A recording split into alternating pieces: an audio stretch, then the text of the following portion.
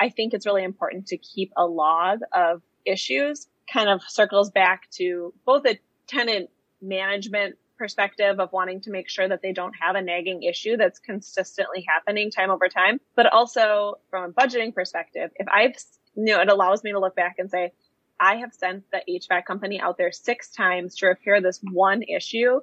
We really need to tackle it. It is a common saying amongst real estate investors that you make money when you buy, not when you sell. While this catchy phrase has value, it fails to convey how easy it is to lose money through poor property management. Whether you self-manage or hire a professional, it is important to understand how to navigate the common pitfalls and challenges with rental properties without losing your shirt or your mind. That's why you have tuned in to Maximizing Your Property Value, the apartment owner's guide to operating rental properties as a successful business. I'm your host, John Stiles, real estate agent and team leader of the VIP Real Estate Group at Bridge Realty.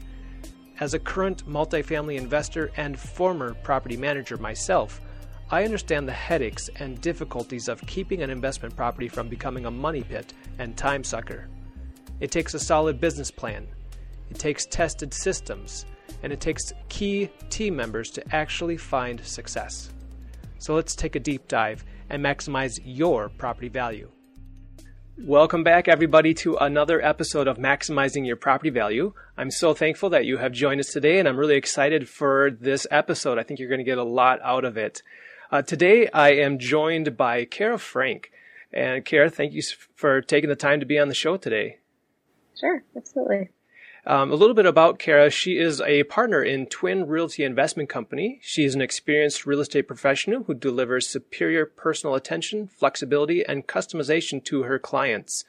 Kara combines her work of managing a successful portfolio of multifamily as well as commercial properties with strategic partnerships with other industry professionals to provide flexible commercial real estate services. So that's just a glimpse about Kara. And Kara, why don't you take a moment to tell the audience a little bit about your history and how you got into real estate investing? Sure. So, I like to say I have real estate in my blood. My grandfather started this business when he was raising his kids, who are my mom, my aunt, and my uncle. And as a young child, most kids would have spring break, and I would be dragged along to the apartment buildings and learning how to empty washing machines and rolling quarters or checking on construction sites. So it's really all I've ever known. And, truly one of the big things I realized when I was in college was that a lot of jobs required sitting in a chair. And I couldn't have a job that required sitting in a chair. And that was just not going to work for me. So the prospect of the next 50 years of my life sitting in a chair were just not going to work. So I realized that was when real estate would be a great option to continue along with what my family had done, simply because it was a professional career that allowed me to be out and about and running around and doing all kinds of things.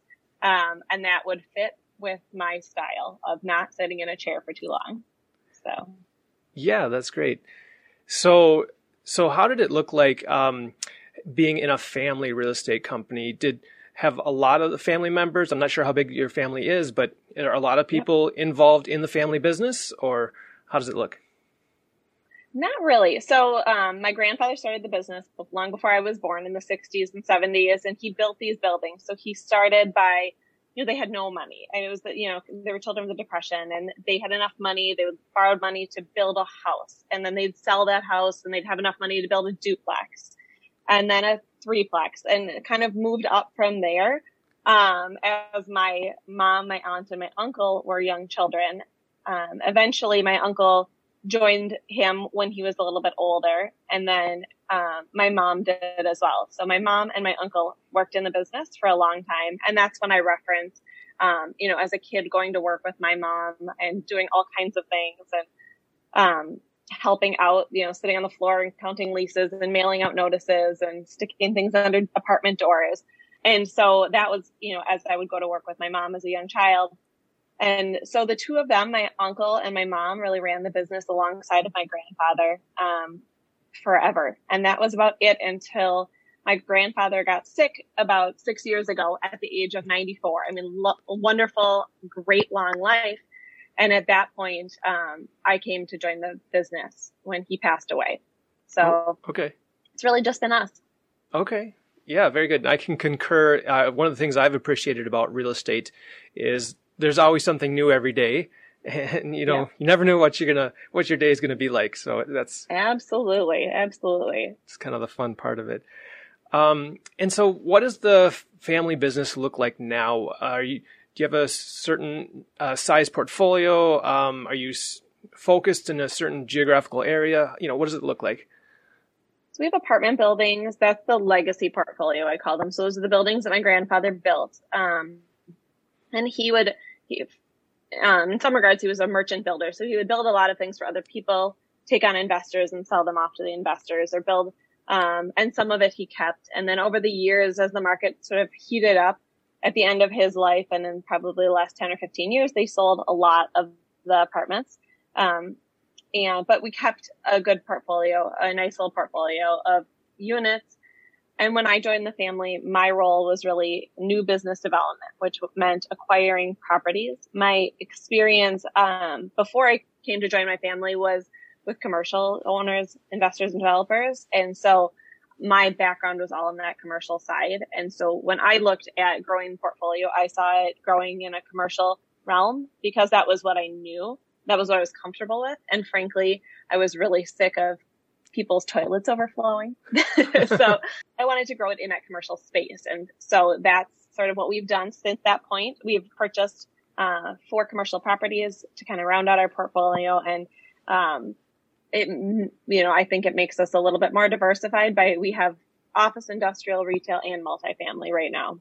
Okay, perfect. Well, hopefully we can get into a little bit of that, the differences between multifamily and other investment property management.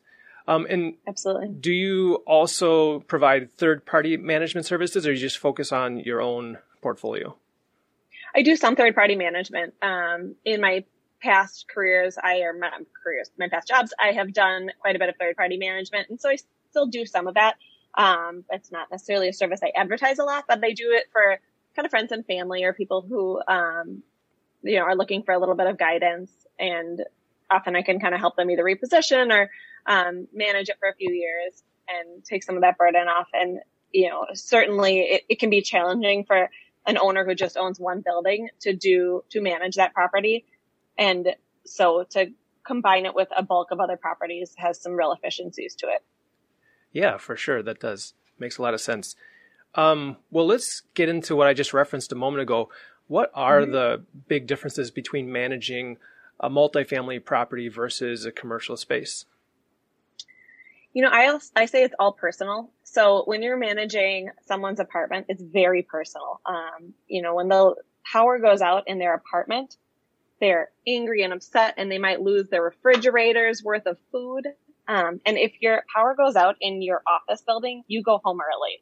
Yeah. So it's really a lot less personal. And that being said, today it's really personal with COVID, but just generally speaking, it's the crises are fewer and but when they happen, they are bigger.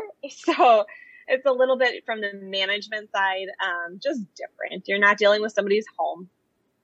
And that's the big difference, I think. Your issues are different. And then, from an accounting perspective, there's a real difference because commercial maintenance and repairs are typically billed back to the tenants, whereas in multifamily, that's an owner's expense. And so there's also a little bit of a difference in how you kind of strategize and tackle repairs and overall maintenance and capital improvements between multifamily and commercial properties.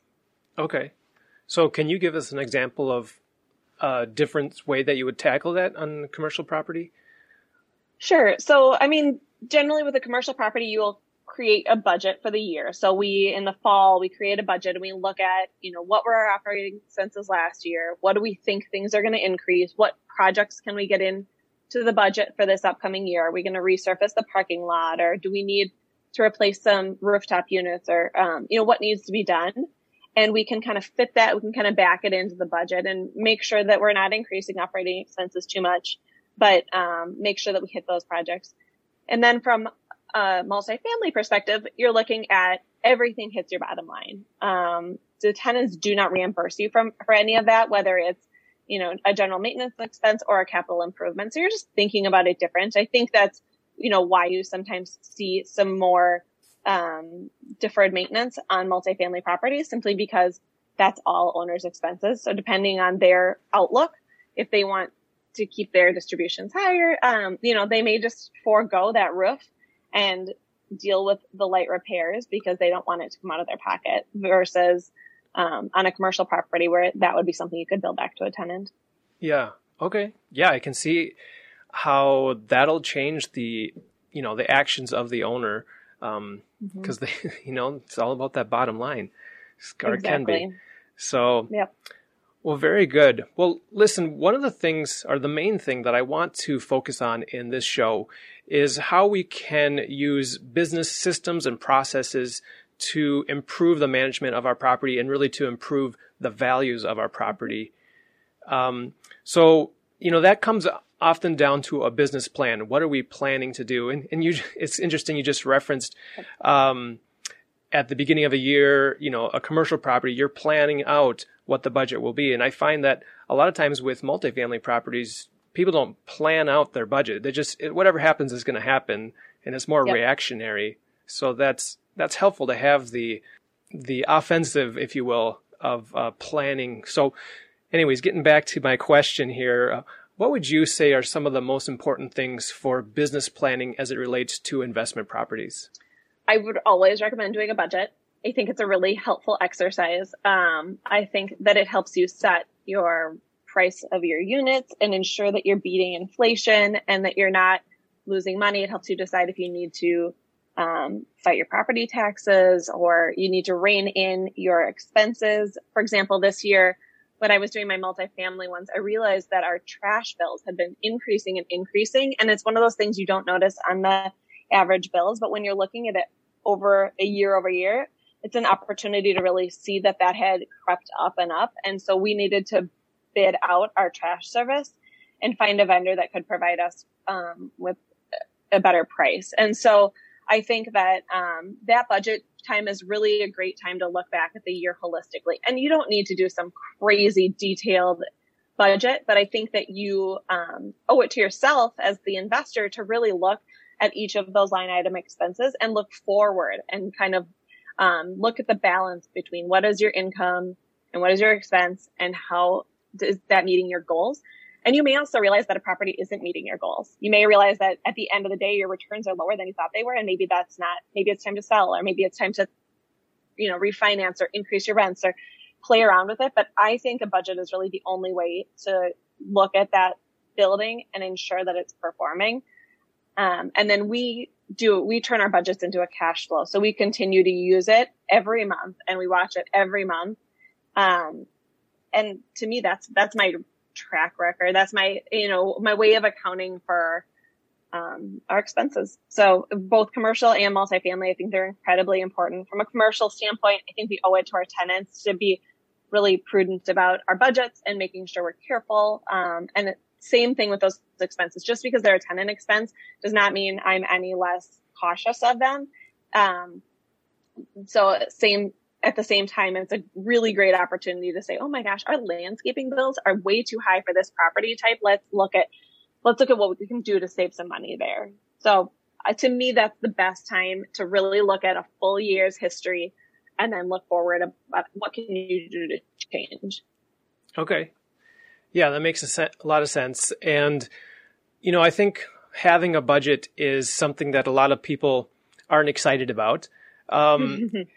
But getting into some of the maybe nitty-gritty details of what type of software do you prefer to use when you create your budget?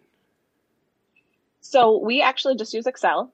And I come from a big company. I used to work for a larger company and we had 93 buildings at the time and we used Excel. So I think and you can find budgets online. I mean, really easy, simple property budgets. And we run them in Excel. And then we use AppFolio for our accounting software, and we rely pretty heavily on that. But we really do the budgeting in Excel and run a cash flow in Excel as well. And that is so easy to play around with. I mean, it's just foolproof. And so I think it's great. For the size we are, for this, even for much larger companies, a lot of people just love using Excel. And I think it's perfect. Yeah. No, Excel is very powerful. I enjoy working with it myself, even though, it's not as fancy as some of these, softwares that have nice graphics and stuff, but there's so much you can do with Excel. So.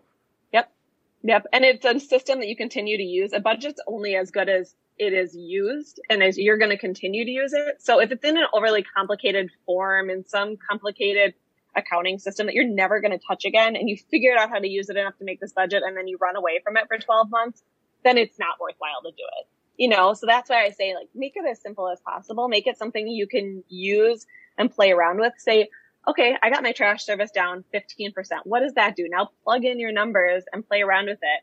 And having it in a more simple system like that, I think allows you to continue to reflect back on it. Yeah. Yeah, definitely. That makes a lot of sense. If something's too complicated, you're not going to be using it. So not going to use it. Make sure you understand how to use the system that you're working on. Very good. Exactly. Are there certain aspects of the budget or line items that you think some people might be overlooking or just not taking into account?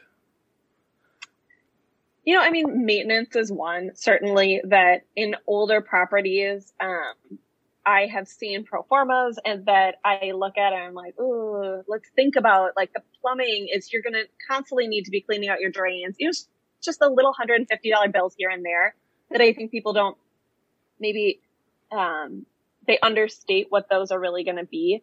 It's the handyman type repairs, the drippy faucets, and, nothing huge, but those little things add up. HVAC is obviously another big one, both from the cost to operate it and potential savings for, some of the more energy efficient systems. That's something that we've looked at a lot lately. I think that I would say the one biggest driver is that general repair and maintenance items that people will go into it thinking, oh, yes, I am handier than average. I'm sure I can figure out how to tighten a nut and make this faucet stop dripping. But those come up all the time. And so you need to have a skilled handyman in your back pocket or somebody that can really do that work for you. And you need to account for what that maintenance cost is going to be. Yeah. Yeah, it is those small repairs that can add up if you're not looking out for them. So make sure you're budgeting for them. It's really great. Well, let's pivot a little bit and talk a little bit more about maintenance and how do you keep those costs under control. There's things that you can do during renovations to improve the longevity of the products you put in your property, so that you're not having as much maintenance. Have you been able to identify anything like that at your properties? HVAC is one of them. Obviously, it's very expensive to have the companies come out and do comfort adjustments. Comfort adjustments are probably my most frequent call. I'm too hot. I'm too cold. You cannot make people happy, especially in office buildings. Susie likes that when it's 75 and John wants it to be 63 and nobody is happy. So comfort adjustments can be very pricey when you're constantly moving around ductwork. Everybody really needs something to be different. And further, with aging HVAC equipment, that's something that adds up a lot too. We have a property that each unit is their townhouse units, and each one has its own boiler system. And we were finding that, we had the maintenance company out there almost weekly replacing belts and adjusting things. And, I never got a bill that was less than $500. And so at that point, it's really an opportunity to pause and say, I'm not spending $500 a pop every time. We need to create a plan for replacement and figure that out. And so that kind of circles back to the budget piece of saying, okay, next year I'm going to replace 2 of these boiler units, and I always like to have a heat map of my HVAC equipment so I know what's in the best condition and what's in the worst. And obviously it can always surprise you. But generally I like to know, okay, if I have enough money to replace one boiler, I know that the one in that unit, is oldest and it's had those issues, and we keep spending money for somebody to come out and repair it. So that's going to be the one I hit, or something like that. But those can really add up over time. Yeah, that makes sense. Did you say that you have a heat map of your different assets in the property? Yeah. So for commercial properties, this is so dorky, but I like to have a roof map that shows the roof, where each unit is, and typically they're numbered, so you know the number of the unit. And then alongside of it, the serial number and the condition. So usually if you have a good HVAC company, they're happy to provide that for you. It's helpful for them as well. So I'll ask them to climb up in the roof and give me a map. And, that way I know what's under warranty, what's not under warranty, how old is it? What is it? What's the tonnage of that unit? Is it a heat cool? Is it a heat only? But really just throw it in a spreadsheet, again, an Excel spreadsheet, and then you know exactly what you have. And if you do come to the point of wanting to sell, it's really valuable information. They're going to ask you for your HVAC information, and you can provide them a spreadsheet. And now you look like a really educated seller that knows what you're doing, as opposed to saying like, oh, let me pull out my invoice from 1974 when I replaced this unit. You look a little bit more legitimate, and like you've been professionally managing the property. Yep. Yeah, for sure. And I like to mention that when talking to sellers about, or owners about selling, the more organized you can be and presenting your information to potential buyers, the more convinced that they're going to be that this is a great asset. It's been well taken care of. It's exactly organized, and they can be confident in the information that you're providing. Otherwise, most buyers are skeptical, they trust, but definitely verify when they're looking at properties. So, yeah, that's a great strategy. And I literally color code them. So red is you need to replace, yellow is we should think about this in the next 5 to 10, and green is great condition, doing really well. So it's just a really easy way to just color code them, have all the information in one spot, and you're good to go. Yeah. Oh, that's perfect. And it obviously that is combining the details, the raw information with those of us who are visual learners and exactly. Yes. Exactly. So I like that a lot. Wonderful. Okay, I want to talk a little bit more about the management systems that you have inside the company in terms of staffing. Like, how large is your company in terms of the number of employees or independent contractors? So we have on-site caretakers at all of our multifamily properties. And this is a system that we think works really well, both from a security and general maintenance perspective. We think it's really helpful to have somebody there as our eyes and ears. Obviously, we cannot be there every day, 24/7, and nor can they, but it's helpful. I think it's helpful for our tenants to know that somebody is there on site looking out for them. And then at our commercial properties, we use exclusively outside vendors. So we don't employ anybody for any of those properties. It's all third-party maintenance. We use some local companies for that. Okay. For the multifamily, is there a certain minimum building size that makes sense to have on-site caretakers? Our smallest building is 6 units, and we do have an on-site caretaker there. So for us, that works. I think even if you, I suppose anything bigger than a duplex or a threeplex, I think really makes a lot of sense. And that, the compensation for us varies significantly based on the number of units and the responsibilities.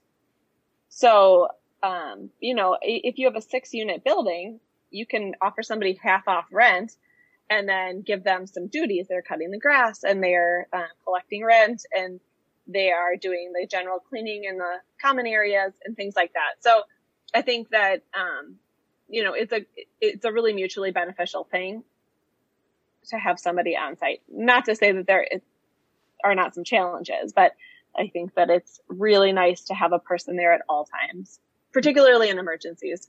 Yeah. Yeah, I like that a lot. Especially if you have smaller properties, basically scattered site is what it's referred to sometimes. It can be challenging to get around to visiting the property enough, depending on how far away they are from your main office or where you live. Right. So definitely having somebody on site who is taking some ownership of this is their responsibility and they need to take care of things. So how do you set things up in terms of making sure those on-site caretakers are doing what they're supposed to be doing? That's something we're working on right now. So, the responsibilities at our properties vary somewhat from building to building. And some of it has to do with, the amenities of the property, or, if they have a lot of grass to cut or they don't. So, those responsibilities do vary. And we've also tailored them somewhat to the abilities of the particular caretaker. So in some buildings, we have caretakers who are significantly more handy and they can do a lot more, and therefore their compensation is more. And also, they have more responsibilities. In other properties, we have people who are more, maybe they're stronger in leasing. And so they do all the leasing there, as well as kind of the light maintenance. So they'll do landscaping and snow removal and, checking on, we always say they need to be the first eyes and ears when somebody calls with a work order. So whether they know how to fix it or not, I want them to get their eyes on it and look at it. I think it makes a tenant feel a lot better. Just to know that somebody came right over and looked at it, and here's my drippy faucet. I see your faucet's dripping. I will get somebody to fix it. I don't know how to do it, but somebody will. So it's just that interaction of making them feel heard that I think is really valuable. In terms of making sure that they do meet those expectations, again, that's something that we're working on right now, just trying to create a little bit more formulaic HR practice in terms of reviews and making sure that they are doing those items. It's not something we've been great about in the past, but we're working to improve it. And we have fantastic employees who are so great, but, everybody needs systems. So just trying to create a system around that. Yep. Perfect.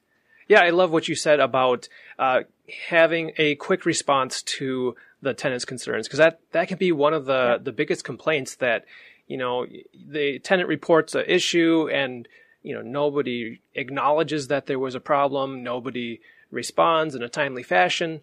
But if you have somebody on site, putting eyes on the issue, and that's the other thing, sometimes the tenant might report one concern, but it's difficult to tell over the phone. Well, do you send the plumber or do you send the handyman or the electrician? Exactly. Need some triage. Yep. So wonderful. That's perfect. Absolutely. Yes. Well, and what does it look like on the office side of your company? Do you separate things like into a bookkeeper and maintenance call center, or like how do you split those type of things up? So we do have a bookkeeper who works offsite and assists with accounting practices and budgeting and invoice payment and all of that. But in terms of work order management, we're at a point where I can manage it all. It's not that big of a deal. We use AppFolio as our accounting software, and our tenants may also submit their work orders through there. Often they do, and sometimes they come in via email too. We work with a few different outside maintenance companies, and I have one dedicated tech through them. So if I get a call from XYZ business that their roof is leaking, I know who to call, and I call them and put in that work order. I try to track it all in AppFolio. I think that, or whatever accounting software or tenant management software you use. I think it's really important to keep a log of issues. Kind of circles back to both a tenant management perspective of wanting to make sure that they don't have a nagging issue that's consistently happening time over time, but also from a budgeting perspective, if it allows me to look back and say, I have sent the HVAC company out there 6 times to repair this one issue. We really need to tackle it. Conversely, sometimes you'll get a call from a tenant that says, this is the 16th time I've called you for this drippy faucet. You still haven't fixed it. And again, I have a log and I can say, well, actually you called me once. It might feel like 16 times, but it was one time and it was on June 5th and we sent this person out and we thought that was a fix. It clearly wasn't. So we'll send somebody else out, but it really allows us to track that information and then provide them with helpful feedback. So I try to circle back and track everything in there, and then we have a log. Perfect. Yep. So that quality assurance of, making sure the tenant's concerns are addressed. And then if they have complaints, you can follow up with some facts and figures. Exactly. It's exactly what it is. Wonderful. And so you've mentioned AppFolio is your software that you're using. Has that been the software you've used from the beginning, or how did you land on that? What features do you like or think that are great about it? So I mentioned that I worked with my uncle for about 5 or 6 years, and he is a self-proclaimed, technology novice, and so we were not at the point of having an online accounting system, which was totally fine and had worked great for 6 years. But I felt that it was time to kind of move to the next level and put us on a more computerized system. One of the big pieces that we were hearing from our tenants was that they wanted a method to be able to pay their rent online. And that seems to be a really hot button item for people. They don't carry checks anymore, and they want to be able to either pay via e-check or credit card. And so that was honestly, if I were to say the one thing that pushed us to do it, it was that ability to pay their rent online. And that has been the single biggest benefit of moving to an online or a computerized accounting system as well. So I did a bunch of research, and for us, I needed a system that could flex back and forth between multifamily and commercial properties. And this is a system that I found that worked well. There's great systems out there, and the costs are going down. And there's so many great choices. So this is one that worked really well for us personally, but I would do some research and look into what else is out there. Yep. Depending on your portfolio. Right. Yeah, I know for my rental properties, I just recently started with a software for the purpose of allowing online payments, especially in the pandemic issues, stay-at-home issues that we're having right now. I just didn't want tenants to have to worry about getting stamps or going to the office or anything like that. Right. We would drive around and pick up checks, and, we would pick up one rent check in Richfield, and then have to go to St. Louis Park and get one partial payment. And it was just not efficient in any way. Mm-hmm. So that has streamlined our rent collection remarkably. It's been such a help, especially during the pandemic. Not to mention, I didn't really want to touch all the dirty checks given what was going on in the world. So right. It's been really, really helpful. Right. Wonderful.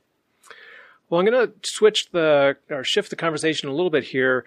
Although we have covered this a little bit already, but I believe that having a very valuable property is rooted in having great customer service. Not everybody realizes it, but having a rental property is like having a business, and when you have a business, you need customers and you need happy customers.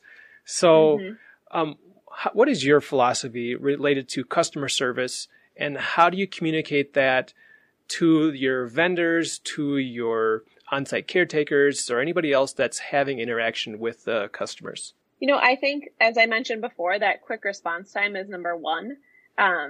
We can't always solve the problems quickly. It depends, depending on what it is. It may take some time. We might have to do some research or figure out just the right vendor. Water is tricky. Sometimes we can't find the source of the leak, and, we're going to do everything we can, but it does take time. But I think that there is no substitute for communication and being present and truly looking somebody face to face and saying, like I said, I see you, I hear you, I care about this issue, and I will find a solution. I think that goes a long way.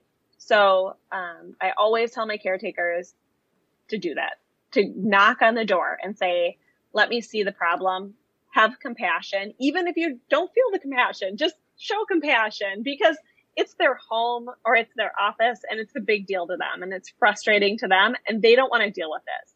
Calling you is not something they want to do. So just get your eyes on it, see it, and then take care of it to the best of your abilities. I also strongly recommend a short list of amazing vendors that you really like and trust. So we have vendors that we've worked with, some of which for 30 plus years, and they know us, they know our buildings, they know a lot of our tenants. And I think that really helps. So I'm not opening the phone book and looking for a plumber. Instead, I'm calling Joe, my favorite plumber, who knows my dog's name, and making sure he goes out there, takes care of my tenants, and is respectful at the same time. So I always am very cognizant of the fact that we are asking these people to go into somebody's home, and that can be unnerving. And so I wouldn't want to send somebody that I wouldn't allow in my own home. So having a really tight list of vendors that you know you're going to call, that it provides you quality work and quality pricing is really helpful. So, and it doesn't need to be a long list. It needs to be a short, great list of good vendors, kind of knocking off the main things, general maintenance and HVAC and plumbing, electrical, all of those items. Yeah. Well, that makes a lot of sense because you don't want an emergency to come up and then having to, like you said, go through the phone book or search Google and just think, well, I hope this person is as good as they appear to be online. Exactly. For somebody that maybe doesn't have an established relationship with a contractor of any type, what's a good way to test it out and make sure that it is somebody that they should have on their short list? I always go back to the industry organization. So depending on what your property type is, if it's multifamily, MHA, the Minnesota Multi-Housing Association, is an incredible organization. They have on their website a vendor list, and it shows all of the member vendors. And those are people who work in other multifamily properties, who know what's going on. They are quality. They have insurance, which is really key. Every vendor needs to have insurance, workman's comp insurance. And so that's a great place to find a list of names. IREM, the Institute of Real Estate Management, is the similar organization for commercial properties. They also have a member guide right on their website. You can look through it. But I highly recommend joining whichever is your most applicable industry organization, both from the networking and education opportunities, but also from a vendor standpoint. They have great vendor fairs where you can walk around and say, I am looking for an HVAC company. I am going to talk to 5 of them, and see, what they recommend and if I connect with them or whatever that may be. But I would start with those industry organizations. Alternatively, you can talk to other property owners. There has been a time when I have a really good friend who owns properties as well, and my electrician was retiring. And so I called him and I said, I'm like so sad that John, my electrician, is retiring. Who do you have? And so we can kind of share vendors back and forth that way. Perfect. Yeah, taking advantage. I myself am part of the Minnesota Multi-Housing Association. They do have a lot of vendors that they attract to the organization. Those people are eager to get business, and like you said, they have the different qualifications necessary. Mm-hmm. So shifting back a little bit to the customer service topic, I got off topic a little bit there, but no, it's okay. So you've mentioned a few times about having that personal one-on-one interaction, which I think is really great. Are there any other things that you do proactively to reach out to tenants, or possibly, kind of create a sense of community at the property? And, I don't know if maybe community events or anything like that that's proactive. In terms of community events, our buildings don't have big amenity spaces. And so we don't necessarily host happy hours or things like that, but we do always participate in National Night Out. And that's a big one for us. I think that, obviously being, crime-free properties are important to us, and also having a great relationship with the local police departments. We're involved in rental property groups in all of the communities that we own property. And so having a National Night Out party, and usually, we'll provide burgers and hot dogs, and the caretakers bring a grill, and, it's a nice opportunity for the tenants to get together and meet each other and talk, but also for them to understand that when we, what we prioritize is their safety.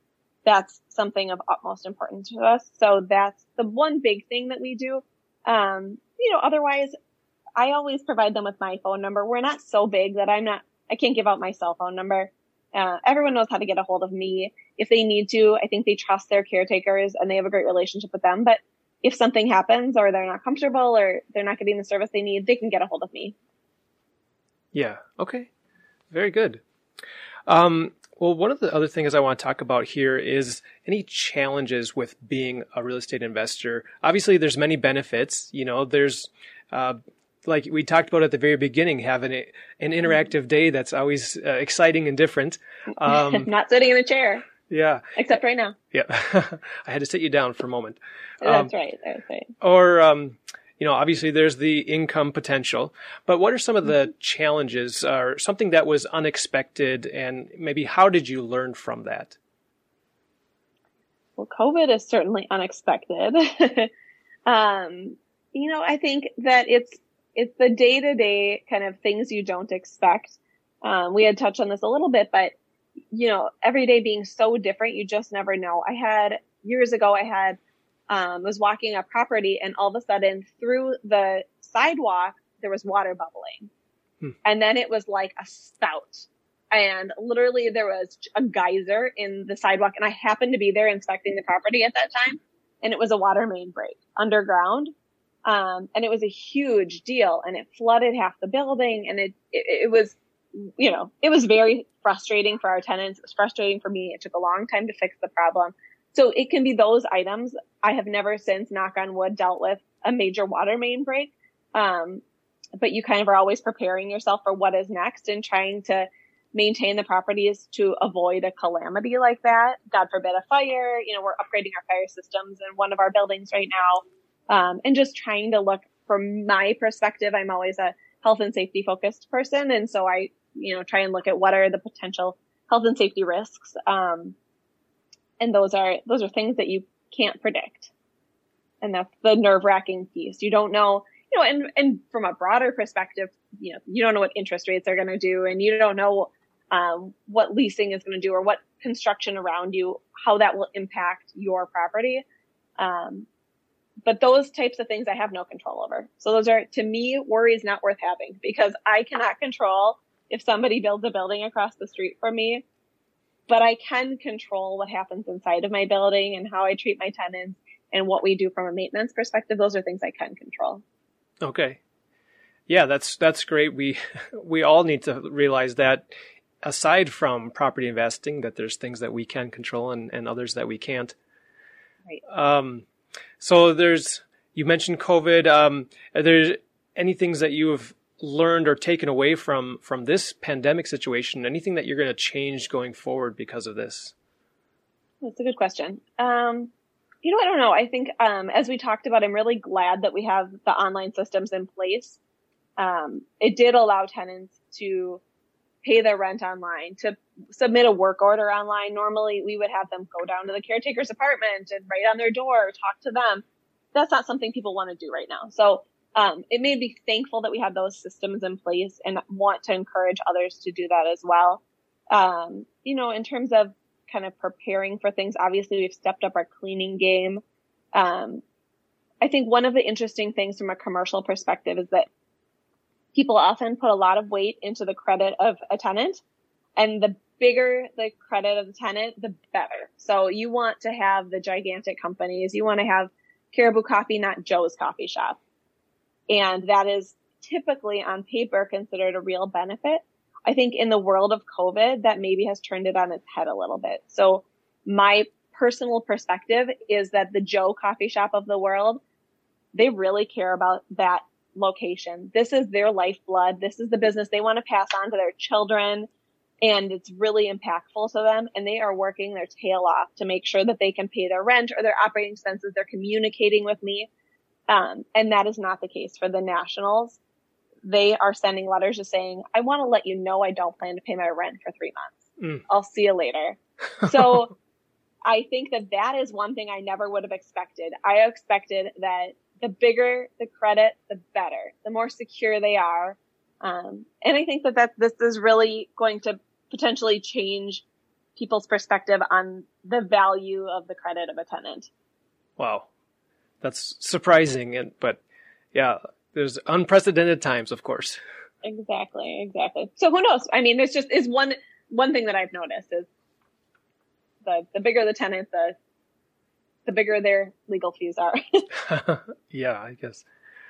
Well, one of the things I want to cover in kind of as we get to the end of our conversation here is how do we determine the right time to sell one of our investment properties? Being in the Midwest, a lot of us have the mindset that we're going to buy a property and keep it forever and maybe pass it down to the heirs.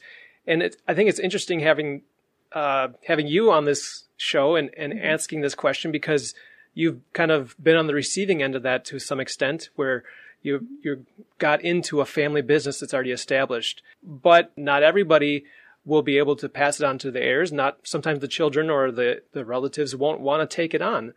Right. So how do we determine when is the right time to sell, and how do we set it up maybe so that it is something good to easily pass on? So kind of two different questions there, but I don't know if that makes sense. Yeah. I mean, I think it's all market and your goals. So everybody's goals are different. In my family, it was something really important that the properties, to the extent that they could, they stayed in the family. It was a value of my grandfathers and my uncle and my mom. That was important to them. And that was, it happened to work out because I had a strong interest in real estate, and I had also cut my teeth in other companies. And so I had the experience. I wasn't showing up totally green, not knowing what I was doing. I could come into it with some outside experience, which I would highly recommend to anybody. If they're thinking of passing property on, I would strongly recommend that the person does not start with you.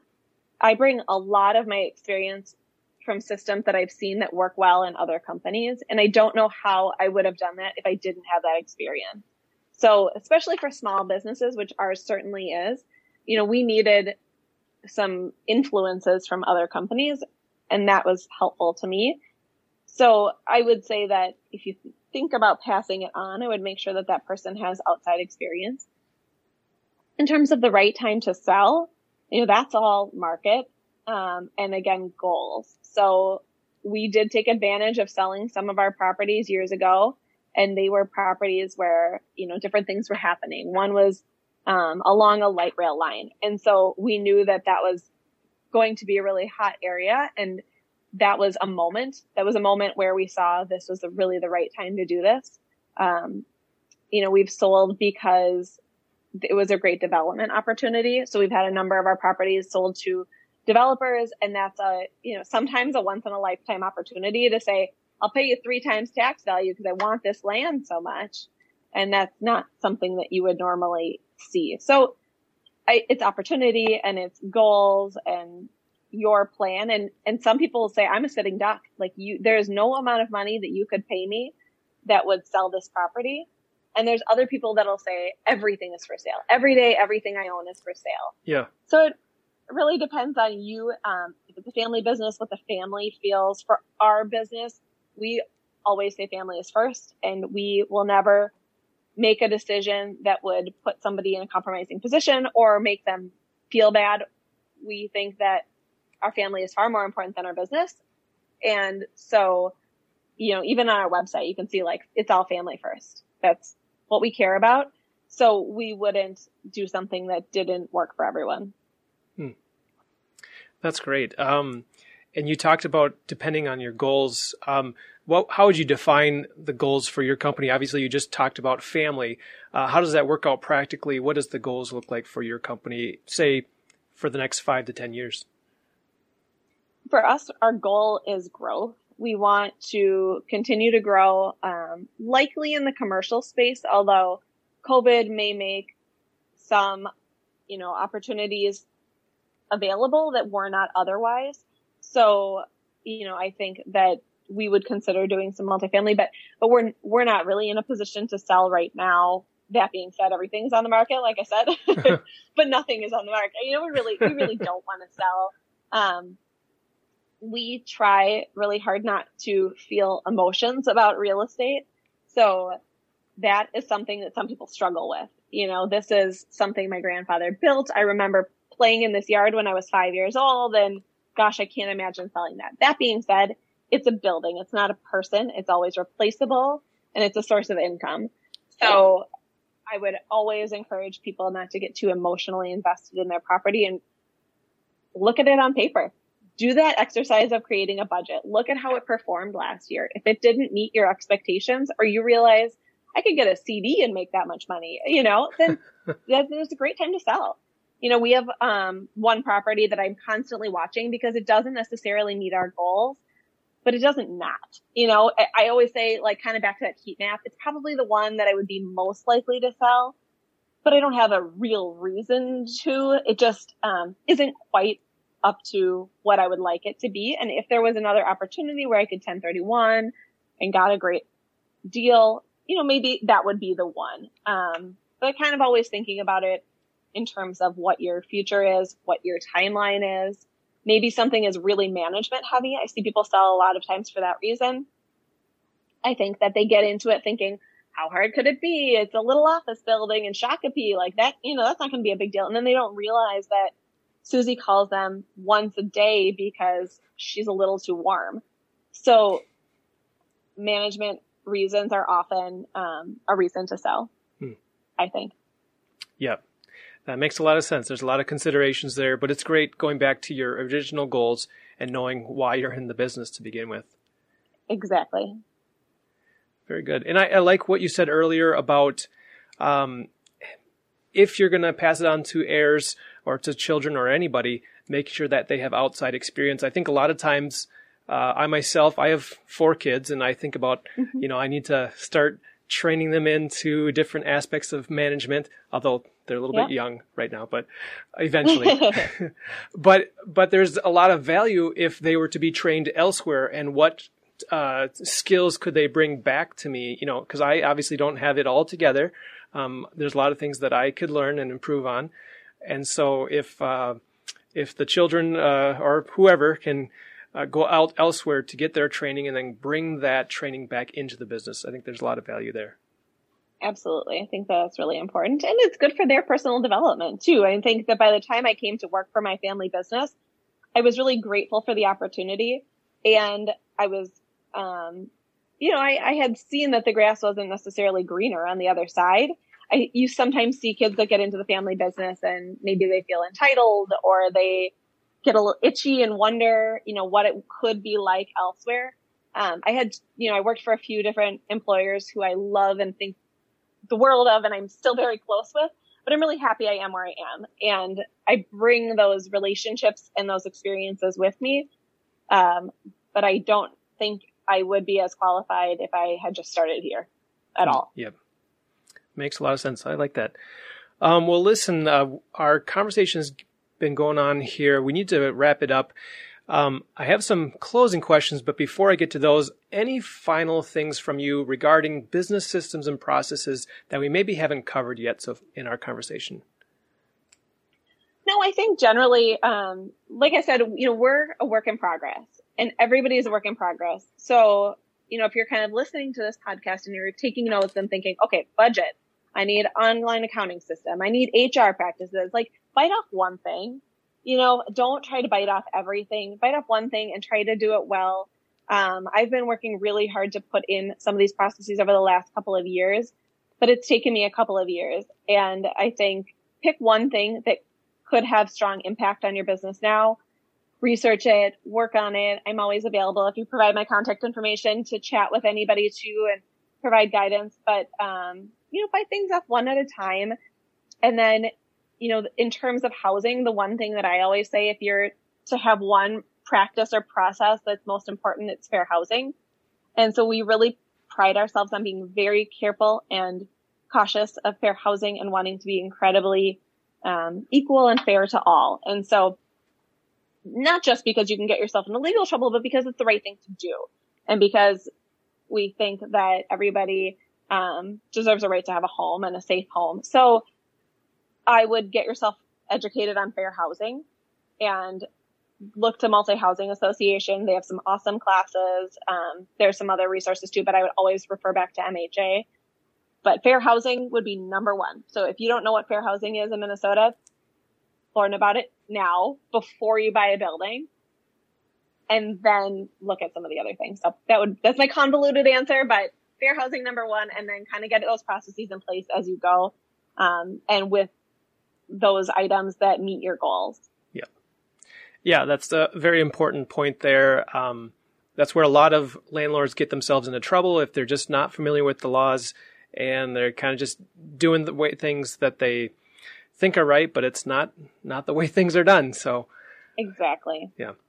Very good. Well, I appreciate all of your insights in that. Like I said, I have a couple of closing questions here. And number one is, why do you get up in the morning? Well, like you, I have 2 little kids, so they wake me up earlier than I want to. So there's that. But, truly, I feel, I love the quote, to whom much is given, much is expected.